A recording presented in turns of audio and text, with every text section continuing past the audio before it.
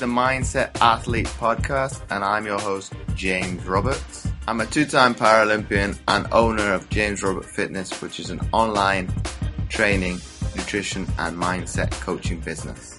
And each week on the Mindset Athlete, we like to bring you inspirational athletes, a message, or experts talking about human optimization to teach you how to change your perception of your mindset and become 1% better. And on today's show, I've got Winston Clements. He's an award-winning international speaker with a mission to create a world without limitations. His 2018 TEDx talk entitled "Your Limitations Are an Illusion" has impacted tens of thousands of people online. Born with a condition known as brittle bone disease, Winston suffered from frequent and painful bone fractures that disrupted most of his childhood. So welcome onto the show, Winston. Yeah, thank you so much for having me, dude. Oh, it's my absolute pleasure.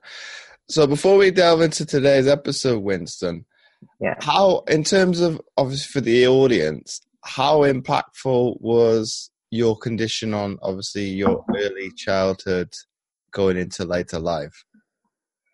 Yeah, massively. It's a bit of a strange one, James, and because I get this question a lot. You know, people say it must have been super hard, being born with this disability and having to overcome all these challenges. And in my case, it was mostly to do with my bones. So my bones were super weak. So when I was younger, and you know how kids are, kids like to play, kids like to push, right? And I wanted to do the same thing, but my body couldn't handle that. So, any small contact, to be honest, even something like a big sneeze could potentially cause me a fracture back in those days. So you can imagine people have to be like super careful around me and stuff like that. And obviously I had to be careful as well. And so the impact was, I have this mindset where I want to get involved in everything. Like I said, when the kids are playing in the playground, I want to be in there as well. I want to play. And growing up, going to school, going into my career, and even going into what I'm doing now with the speaking and training, I've just always wanted to get involved. And so the big challenge for me perhaps was having this ambitious mindset, but also maybe not having the body to support me to do everything that I wanted to do. And yeah, so I've had to sort of come up with strategies and ways of enabling me to still go after my dreams despite not being born into the perfect container. But would that be a sense of, obviously from an outside perspective, people would say you've had an adverse upbringing, but because you've had that mindset of adaptability, is that why you envision? That's probably why I can relate, because I have the similar, so to speak, upbringing in terms of my disability. You have that adaptable mindset. Well, okay, this is the hand that I've been dealt, but let me come up with a solution that's going to work for me. Yeah, exactly that. And I think, and it's a funny one as well, because the other side of it is, I don't know about your condition, but I was actually born with this condition. So it's not like I was, perfectly able-bodied and then I lost something. I lost my ability to walk or something like that. So this is all I've ever known. So, and I think what that meant is, it's not like I remember how it was when I could walk or when I could do all these physical activities. For me, I've always just had to be a problem solver from day one. Because I'm sure you can relate, and there'll be people listening to this who can relate, especially if you're from a different background, whether it's a disability or something else even. The world is not necessarily designed to cater for all different types of people. So in my case, I'm a wheelchair user, right? And I live in London, and you think, London, one of the biggest cities in the world, should be perfectly catered for someone in a wheelchair, but not necessarily. Many places are good, but many places are not so good. So I've always grown up with that mindset of, if I need to solve a problem, like get into a building or get into a car or just something to allow me to get to where I need to get to or to do what I need to do, then I'm just going to figure it out, which I think is a big advantage for anybody who hasn't been born into the perfect conditions, because you kind of have to think on your feet a lot more. So are you more of a person that does things from that perspective off the cuff than as opposed to more forward planning then? I think I have quite a spontaneous personality. Um, so I mean, I have to be sensible as well because let's say I'm flying to America in 2 weeks, for example, 2 weeks, 10 days, and so for that, I had to be sensible and I had to ring up the airline and say, hey, I'm going to be traveling in a wheelchair. Could you make the arrangements to make sure I can get on board and that kind of thing. So I have to be sensible in that way. But let's say on another example, if somebody was to ring me, even, after this interview and say, hey, Winston, we need you to come in tomorrow. We need you to come and give a talk to our audience. It's a conference with 1,000 people. It's in Manchester, and I live in London. I'm not going to be like, no, I need time to plan this, and I need to put things in place. I'm going to say yes, and then I'll figure it out, as I go along. That's I think that's very poignant and a good way to think about things. Is doing it within the scope of where you're at in terms of that. So coming back to the initial idea of obviously your TEDx talk, why do you have this way of thinking in terms of a limitation is just an illusion? Put that into perspective for me. Yeah. So to be honest, I feel like that is almost, if I could sum up my life up to now in one sentence, it would be that. Because when I was growing up, we touched on my condition, we touched on the fact that I had these, I still have these really fragile bones, but not as fragile as I was when I was a kid. And I remember in those moments when, I was having all the breakages, all the fractures, and, more than the physical pain, I think the thing that I was impacted most by was the fact that I used to sometimes go into a dark place where I would think, wow, am I ever going to be able to have a normal life? Am I ever going to be able to get a job, buy a house, live independently, get into a relationship, do all these normal things that I see other people doing? Because come on, look at me. I can't even, go a month or 2 months without breaking a bone. So what kind of life is this? So for me, in many ways, the physical stuff is obvious because everybody can see it. But for me, the biggest battle was on the mental side. And so what that sort of taught me was that, after I was actually able to then go on and start doing some things, like, going to school, graduating, working for really big companies, which I never would have imagined me having an opportunity to work for. Once you start ticking those things off, it gives you evidence to believe that actually the way you see yourself today is not necessarily how you're going to perform or what your results are going to be in the future.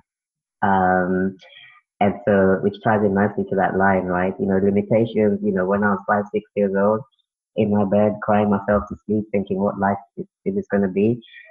In those moments that all I could see was limitations. But now, fast forward 20 plus years later, I can look back and I think, why was I crying myself to sleep? The life is never as scary, or the limitations are never as impossible as they appear on first glance, if that makes sense. Do you think in the early days that you were put in a barrier, a ceiling, so to speak, on what was actually not necessarily physically possible, but actual your inner beliefs that what you could achieve? You were put in a figuratively, not figuratively, a metaphoric ceiling on your actual capacity to actually achieve something. I think so, and I think this should be relatable to a lot of people listening right now, because I think the ceiling comes from evidence of you having achieved something. So, for example, when I was a kid, 5, 6 years old, and all I knew was physical pain, right? In those moments, all I knew was physical pain. So for you to come along and tell me, one day you're going to be able to travel the world doing public speaking, I could not relate. I had no bridge to that world, from where I was back then, if that makes sense.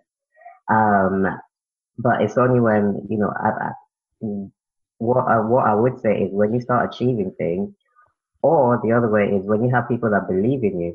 So in my case, I had parents, later on, I had friends, I had mentors, I had coaches. Um, and then I started to see that these people actually believe in me more than I was prepared to believe in myself at that point. Yeah. And so I found myself in a position where, I still probably had some doubts as to what I could realistically achieve in life. But because now I'm starting to surround myself with people who believed in me, then I was more willing to try for things. I was more willing to put myself out there, to go for the jobs, the big jobs, to go for the public speaking, and then you start to achieve things, right? And then as you take those things off, your own ceilings, seem to go higher and higher.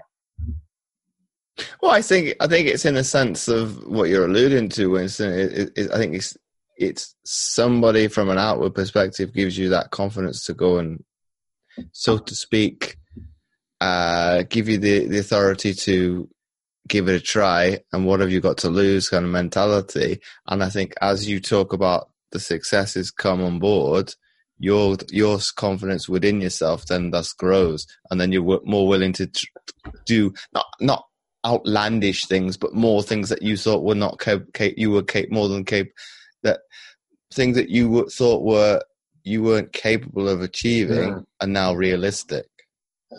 Yeah, because I think success gives you momentum, right? So it's almost like, I don't know, what's a good example here? It's almost like teaching a kid how to ride a bike, right? And initially you have stabilizers. You have the stabilizers, and they ride with the stabilizers, and then they feel a little bit more confident because now they're able to maneuver and to control the bicycle. And then you take the stabilizers off. They fall down a few times, um, but you're there. Mom and dad are there. Say, "Come on, you can do it. You can do it. You can do it with stabilizers. You can do this." You're gonna fall down a few times, but that's normal. It happens to everybody, and you encourage them. So for me, my parents, my coaches, people that I'm surrounded with, they were, the ones who were saying, okay, now go for bigger things, go for better things, because you've proven that you can do it with the stabilizers, with all of us around you. So believe in yourself that you're actually capable of going for it, even in your own strength. But why do you think, more specifically for you, Winston, that people are somewhat anxious, fearful of stepping outside of this realms of what is comfort?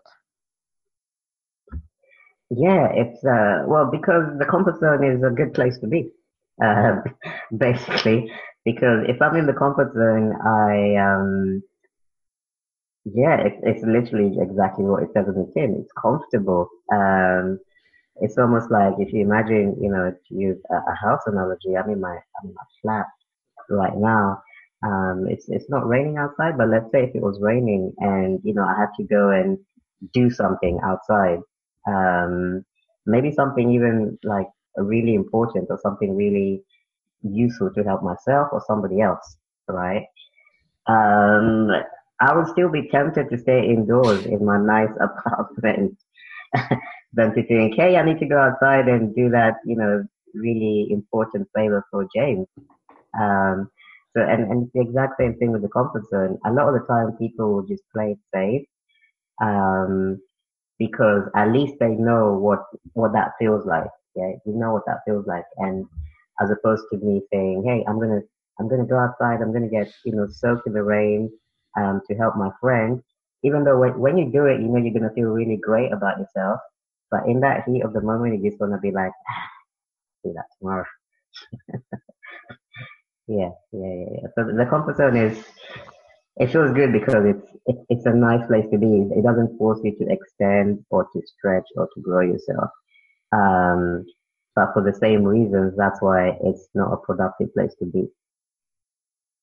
Well, that's where most people find themselves, is in the latter, because they don't feel fully content, satisfied with where they're at. But then, if you're not willing to, I won't say necessarily do the work, because that's a negative way to look at it. But in terms of willing to stretch yourself, it's only you that can actually change that situation. And you've got to be able to look at yourself in the mirror. Or what did I do? Did I, or didn't I do it? Yeah, yeah, and I think it's also important to find something that you really care about. So, or have a really strong, be almost mission driven as opposed to goals driven, because a lot of people, um, at the start of the year, for example, people set New Year's resolutions, right? And say, this year I'm going to lose, 10 stone. I'm going to get a new job. I'm going to get married, all these things, right? Um, but a lot of the goals that we set, and myself included, I'm no different. Um, they're goals to either benefit ourselves or goals to make us look good in front of other people, if that makes sense. Um, whereas what I've learned is the more you tie your goal to a mission or a sense of purpose to help either somebody you care about or to give back to your community, to give back to society, and just to use myself, this is why I sort of transitioned away from the corporate world, because success in the corporate world was about, and there's nothing wrong with this, was about getting promotions, getting bonuses, getting, all these sort of financial incentives to validate your performance. But now I've gone from there to a place where actually my biggest reward is, talking to people like you and, reaching your audience and saying, hey, this is my story, this is where I've come from, and hopefully by me sharing, you're able to look at your life in maybe a little bit of a different perspective and try for something which perhaps you wouldn't have tried for before today. And do you think, from that perspective, Winston, and I'll ask a more poignant question, do you think that in terms of to be able to grow your mission, and I obviously had the opportunity to watch some of your TEDx talk. Thank you. In terms of just so I could get the actual how you operate, like, charismatically as a person. So it was. I think would you opening up your talk with laughter is like, okay, you did from that perspective, as opposed to you encapsulate an emotion reaction straight away. Mm. Whether or not somebody finds it funny or not, but it's obviously, as you put it from, I think it was funny. as in this. Well, I think that you don't know what to expect, do you? It's like, we're going to go down this route in terms of inspiration, motivation again, but you turning it on its head and looking at it from a different perspective, I think is a good one. And in terms of, do you think from a mission statement, so to speak, that is now the new platform? So not necessarily a platform, but new way of engaging what is an ever-growing form of connection, because everybody can get access to anything on YouTube, social media, like Facebook Lives, YouTube, like you name it. You've got that access to the touch. But do you think that's what separates the better, I don't say necessarily the better people, but the better content, and puts you on a better platform? Yeah, do you know what? I think it's different things for different people. So for me, one of the reasons why I set a big mission, first of all, it has to be a mission that you care about.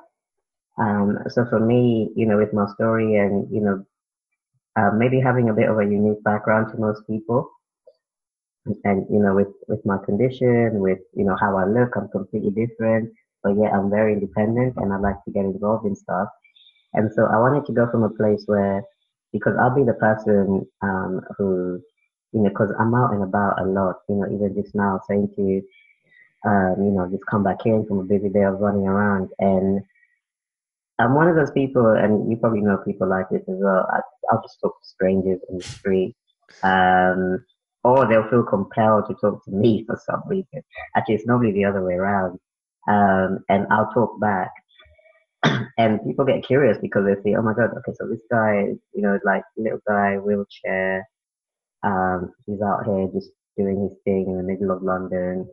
And people get curious about that sometimes. And then we have a conversation and they learn more about me. I say, actually, this is what I do. I'm a speaker. I do all of these, crazy things.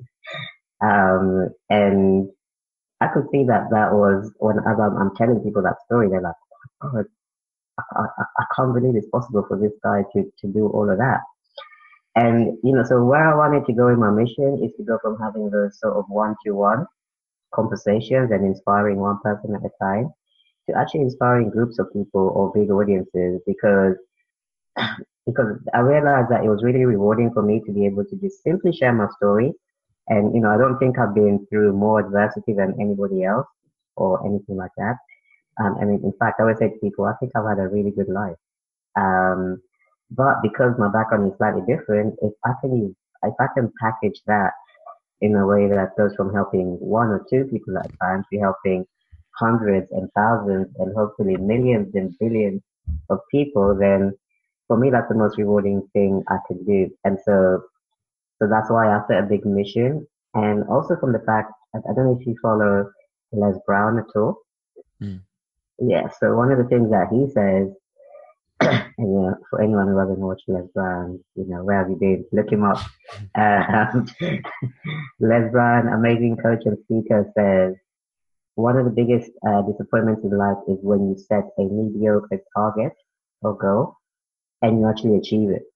Um, because you achieve something and you're like, oh, okay, I spent a whole year or a whole 2 years working for this goal, and now I've got it.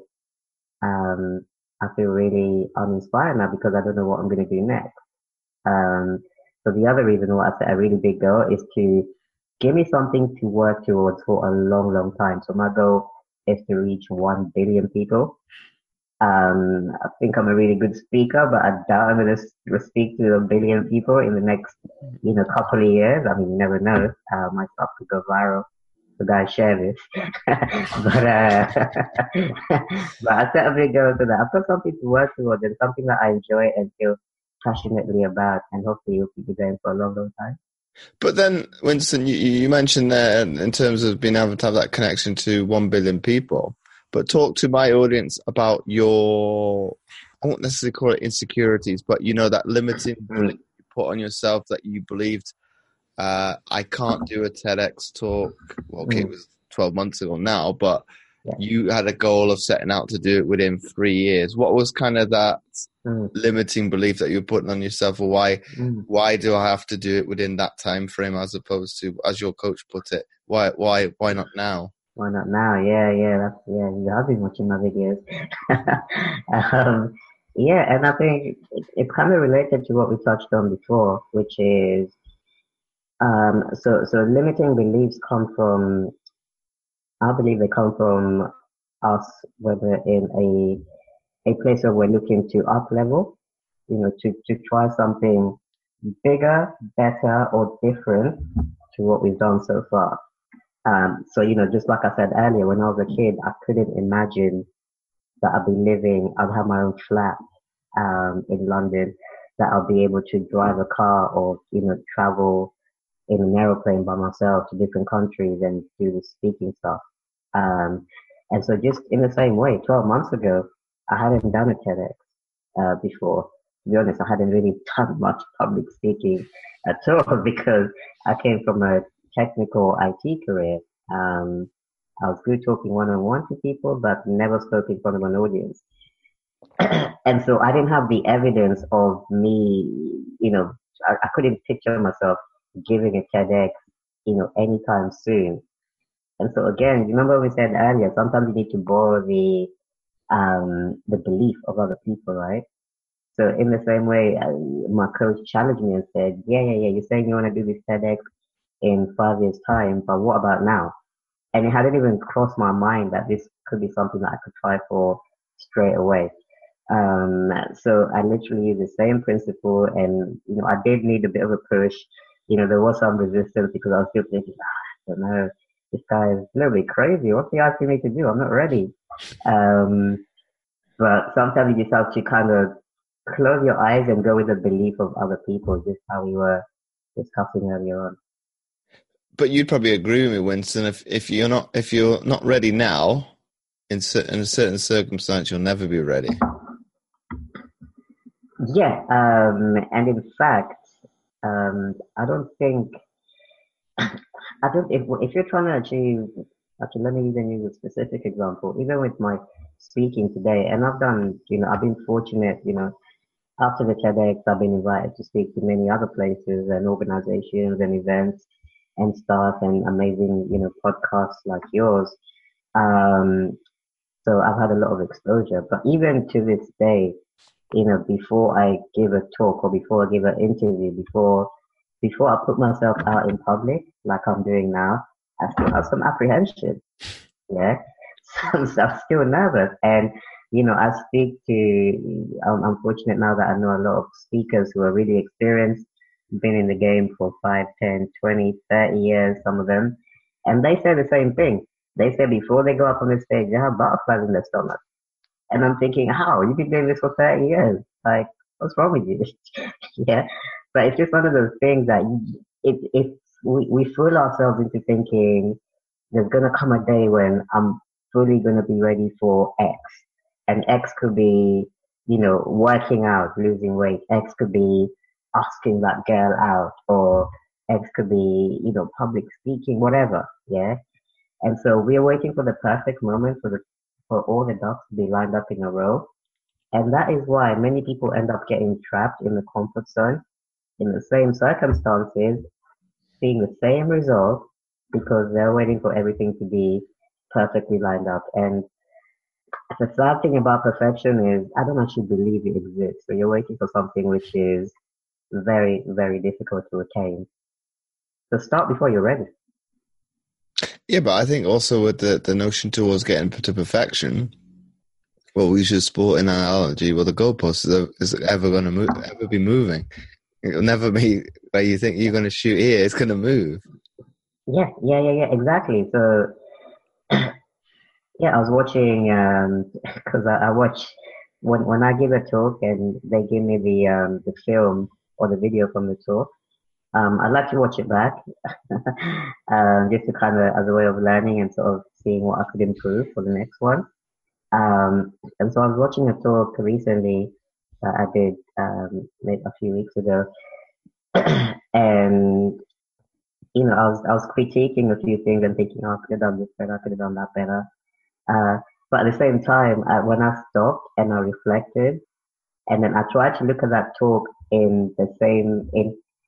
from where I was 12 months ago, basically, and say, could you imagine if I told, 1 year ago, Winston, that I would have given a talk of this level, of this quality, I would have thought, this is the best talk ever. Like, there's no way I could improve this. Yeah. It's like, even with my TEDx, I watch my TEDx sometimes, and, it's been really good. It's helped a lot of people, but from like a self-critiquing perspective, I can see so many things that are wrong with it. Yeah. And it's that whole thing which leads in nicely to what you said is, perfection it's a moving target, right? Just because I think I need to tick these 3 boxes today to be perfect, it doesn't mean that that's always going to be the same. In 6 months' time, it's going to be 6 boxes that I need to tick. So rather than chasing that, just try for something today. And even if, failure happens, just use that failure as feedback. Because I'd rather go on the stage, I'd rather go and do a TEDx before I'm ready, which is exactly what I did, and learn from the mistakes than say, oh, I'm going to wait 5 years and, then I've deprived people for 5 years of, hopefully receiving a message that was really valuable to them.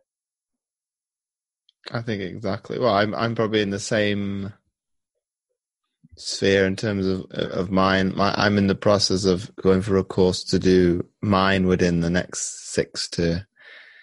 Well, the coach said 3 to 6 months. I'd probably push it out because you want to try and get it to hit the one that's going to make the most impact. So it's trying to see, well, is the message what I'm going to talk about obviously on the same wavelength as the theme? Obviously, if it isn't, you're not trying to fit, what's the analogy?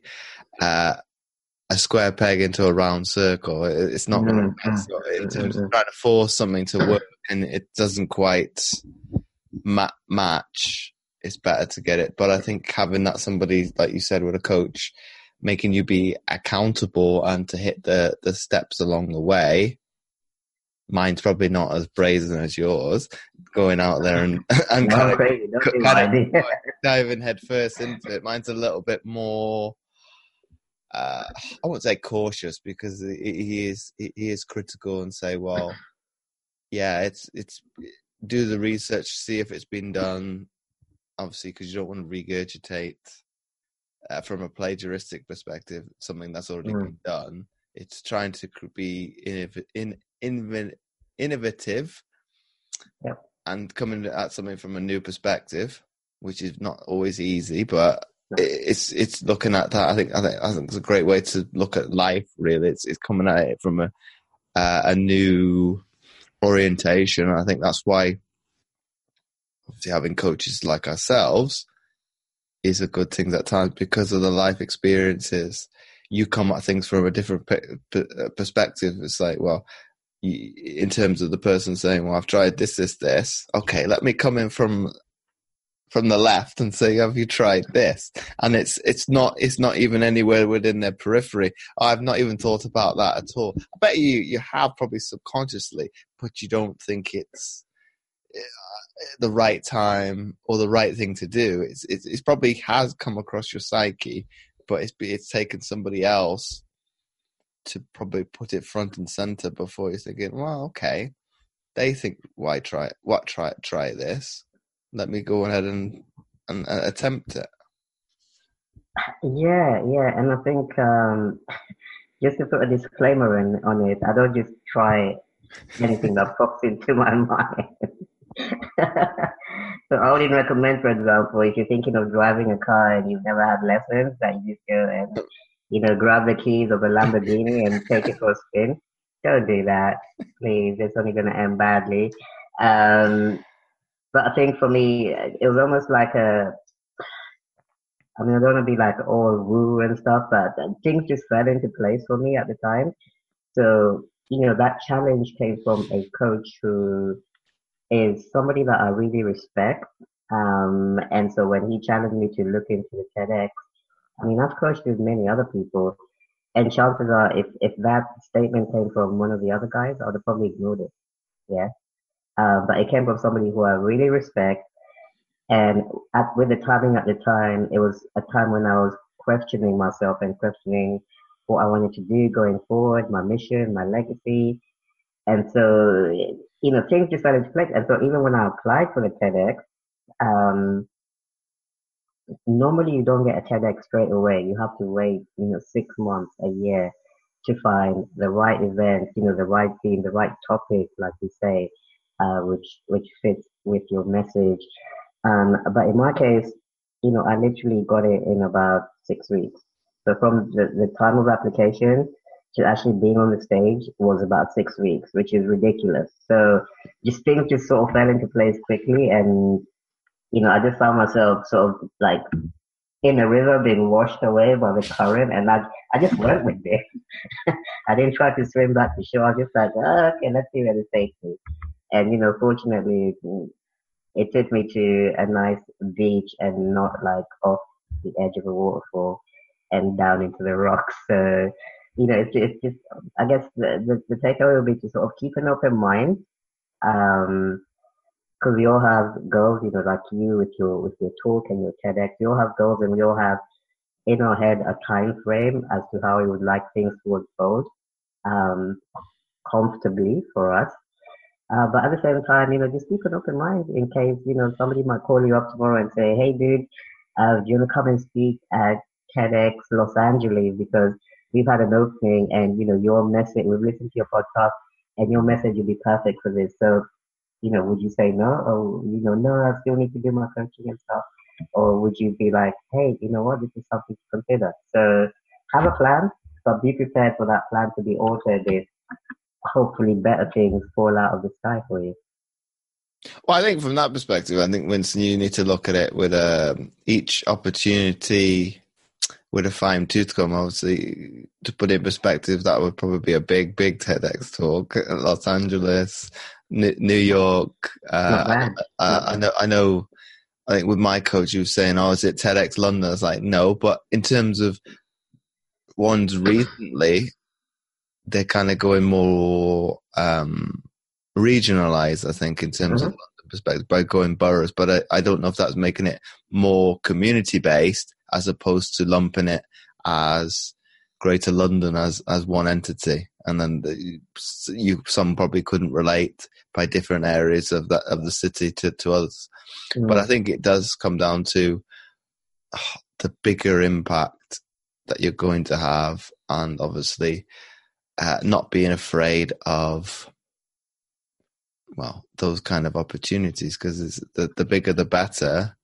It's just the way you perceive it. It's like, well, there's nothing to be, so to speak, scared of, because like you were saying, it's that even people with 30 years experience have the same emotional response before they go out on things, and you would assume that it isn't possible. It's the same with, you look at it from the different perspective with the athlete. You never hear an athlete say they're nervous after not even before, definitely not after the fact, but generally before an event major we'll put in terms of probably the FA Cup, because that's probably, and that's more poignant within British sport at the moment, and obviously, well, European football and things like that. Those would be of excitement. Physiologically, it's the same response. It's just your inner beliefs of how you portray it would be a simple way of how I would look at it.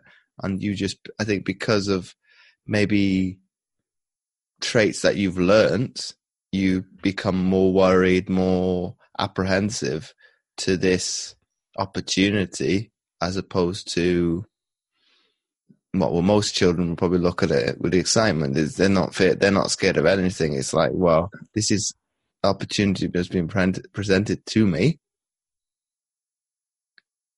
What have I got to, not necessarily what have I got to lose, but they're going to take it with both hands and thank you very much. And you know what I think it is as well, and I think the children one is a good example, because when we're young, like you say, we don't overthink things, we don't take things as seriously, and to some extent we are a little bit reckless because we're not too worried about the consequences of things, and that's probably why I broke a lot of my bones, because I was doing stupid things which I wouldn't do now when I was younger. But I think as well, some of the blockages that we have, and I think just to make it relatable to other people as well, some of the blockages that we have, whether it's public speaking, whether it's, starting your own business, relationship, health, anything, to be honest, the blockage that we get is because we get too attached to the result. So before you go on stage, you want to be perceived as the best speaker at that conference. You focus on that, or before you ask somebody out, for, if you're trying to get into a relationship with them, you're already thinking about the marriage, the kids, everything. You haven't been on the first date yet. Yeah. And so you put yourself under all this extra and I believe unnecessary pressure. When in fact, where you want to get to is a place where you can actually enjoy the process, which is what children do, right? When you ask a kid to build you a sandcastle, yeah, they're not thinking, oh my God, is this sandcastle going to win sandcastle of the year and, all these things. They just get a bucket and they start filling some sand in there and just doing their thing. And they've got a big smile on their face. They're covered in it. I mean, you're going to have to go and wash them after. But, they're just literally having the time of their life and in the moment when they're doing it. And so I think that's the secret. If you can get to a place where you can actually enjoy and be present, be authentic, which is what I try to do on the stage. So the way you see me on the stage is how I'd like to believe I am off the stage, because I just try to be myself, be relaxed, instead of going up there thinking, oh, I need to be the best. I need to win speaker of the night or whatever. I just go there and be the best Winston, and after that, everything else is a bonus. So you would say encapsulate that all into one, well, not one sentence, but into one or a couple of words, is to take a leaf out of the book from a child's perspective. Yeah. Within reason, yeah. Because I just believe life is much more enjoyable when you can actually. It's almost like injecting an element of play into everything that you do. Whether it's, like we said, setting up business or public speaking, going to the gym, whatever. Yeah, if you can make it fun, or if you can make it true to your personality and true to the things how you like to do or how you like to show up, then it's a lot easier than when you get all, bogged down and tied down with the end result. Because the end result might not come for another 6 months or 5 years or 10 years. So you're going to spend all of that time, uncomfortable, being anxious and worried when, you'd have a much happier experience if you took it day by day and just be the best version of you. And my penultimate question to you, Winston, if you had to either get people to challenge or change their perception of their mindset, how would you get them to do that? Come to one of my talks. And if that's not enough, for sure. I mean, to be honest, the simple tips would be for me, I'd say the biggest impact has been based off the people that I surround myself with. And I mean, this is common knowledge, right? So a lot of your perception is driven by your environment. Yeah. So if you're in an environment where people are thinking negatively, people are not ambitious, people are not trying for, big things, or people are not trying for different things because they think it's risky. And unfortunately, sometimes those people who hold us back are our friends, our family, and the people that care about us the most. And to be honest, it's not that they're holding us back because of any sort of malice. They're holding us back because they're afraid for us. It's almost thinking, I'm fortunate. My parents have always been supportive, but no one would blame them for thinking, oh my God, we don't want our son in, his little fragile body to go and be a speaker and travel all around the world by himself. I mean, anything could happen to it, right? And, that would be coming from a place of love. Yeah. But actually, what you need to do is find a balance in your network where, yes, of course, your parents and your close friends, they will always have some element of concern for you, but also put yourself in a position where you have coaches, you have mentors, or another group of friends who see who have a who are crazy enough to believe in the things that you believe in, basically. Because for me to say that I'm going to impact 1 billion people is a bit of a crazy statement, yeah, but I truly believe in it. And the more I put myself out there, the more I'm actually engaging and connecting with other people who see this for me. So if you can get yourself around people who see the same things that you see, then I would say that would be my top number one tip for changing that perspective that is perhaps negative at the moment.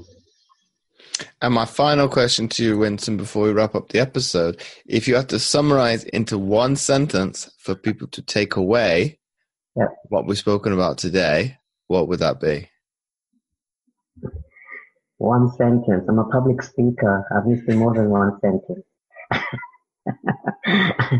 I would say, in summary, we talked about taking ownership of your life and not letting life happen to you. So not being passive, but instead just winning with whatever cards you've been dealt with. I think that's the great way to finish it. So, Once again, Winston, thanks again for coming on the Mindset Athlete podcast. Appreciate you having me on, man. Hopefully we get to do this again. It's been my absolute pleasure. If you like this episode, please do share it with your friends and do let Winston and I know what you thought of the episode by tagging us over on Instagram at Winston Speaker and at James O. Roberts 11. Again, you can do that on Twitter and Facebook. And do check out his website, winstonclements.com. And once again, do check out my free content at fitamputee.co.uk/free-resources. Make sure to check those links out. The links will be in the description. You can find all the show notes at mindsetgame.libsyn.com under the category General. So once again, thanks for listening, and I'll catch you next week for another episode of the Mindset Athlete podcast.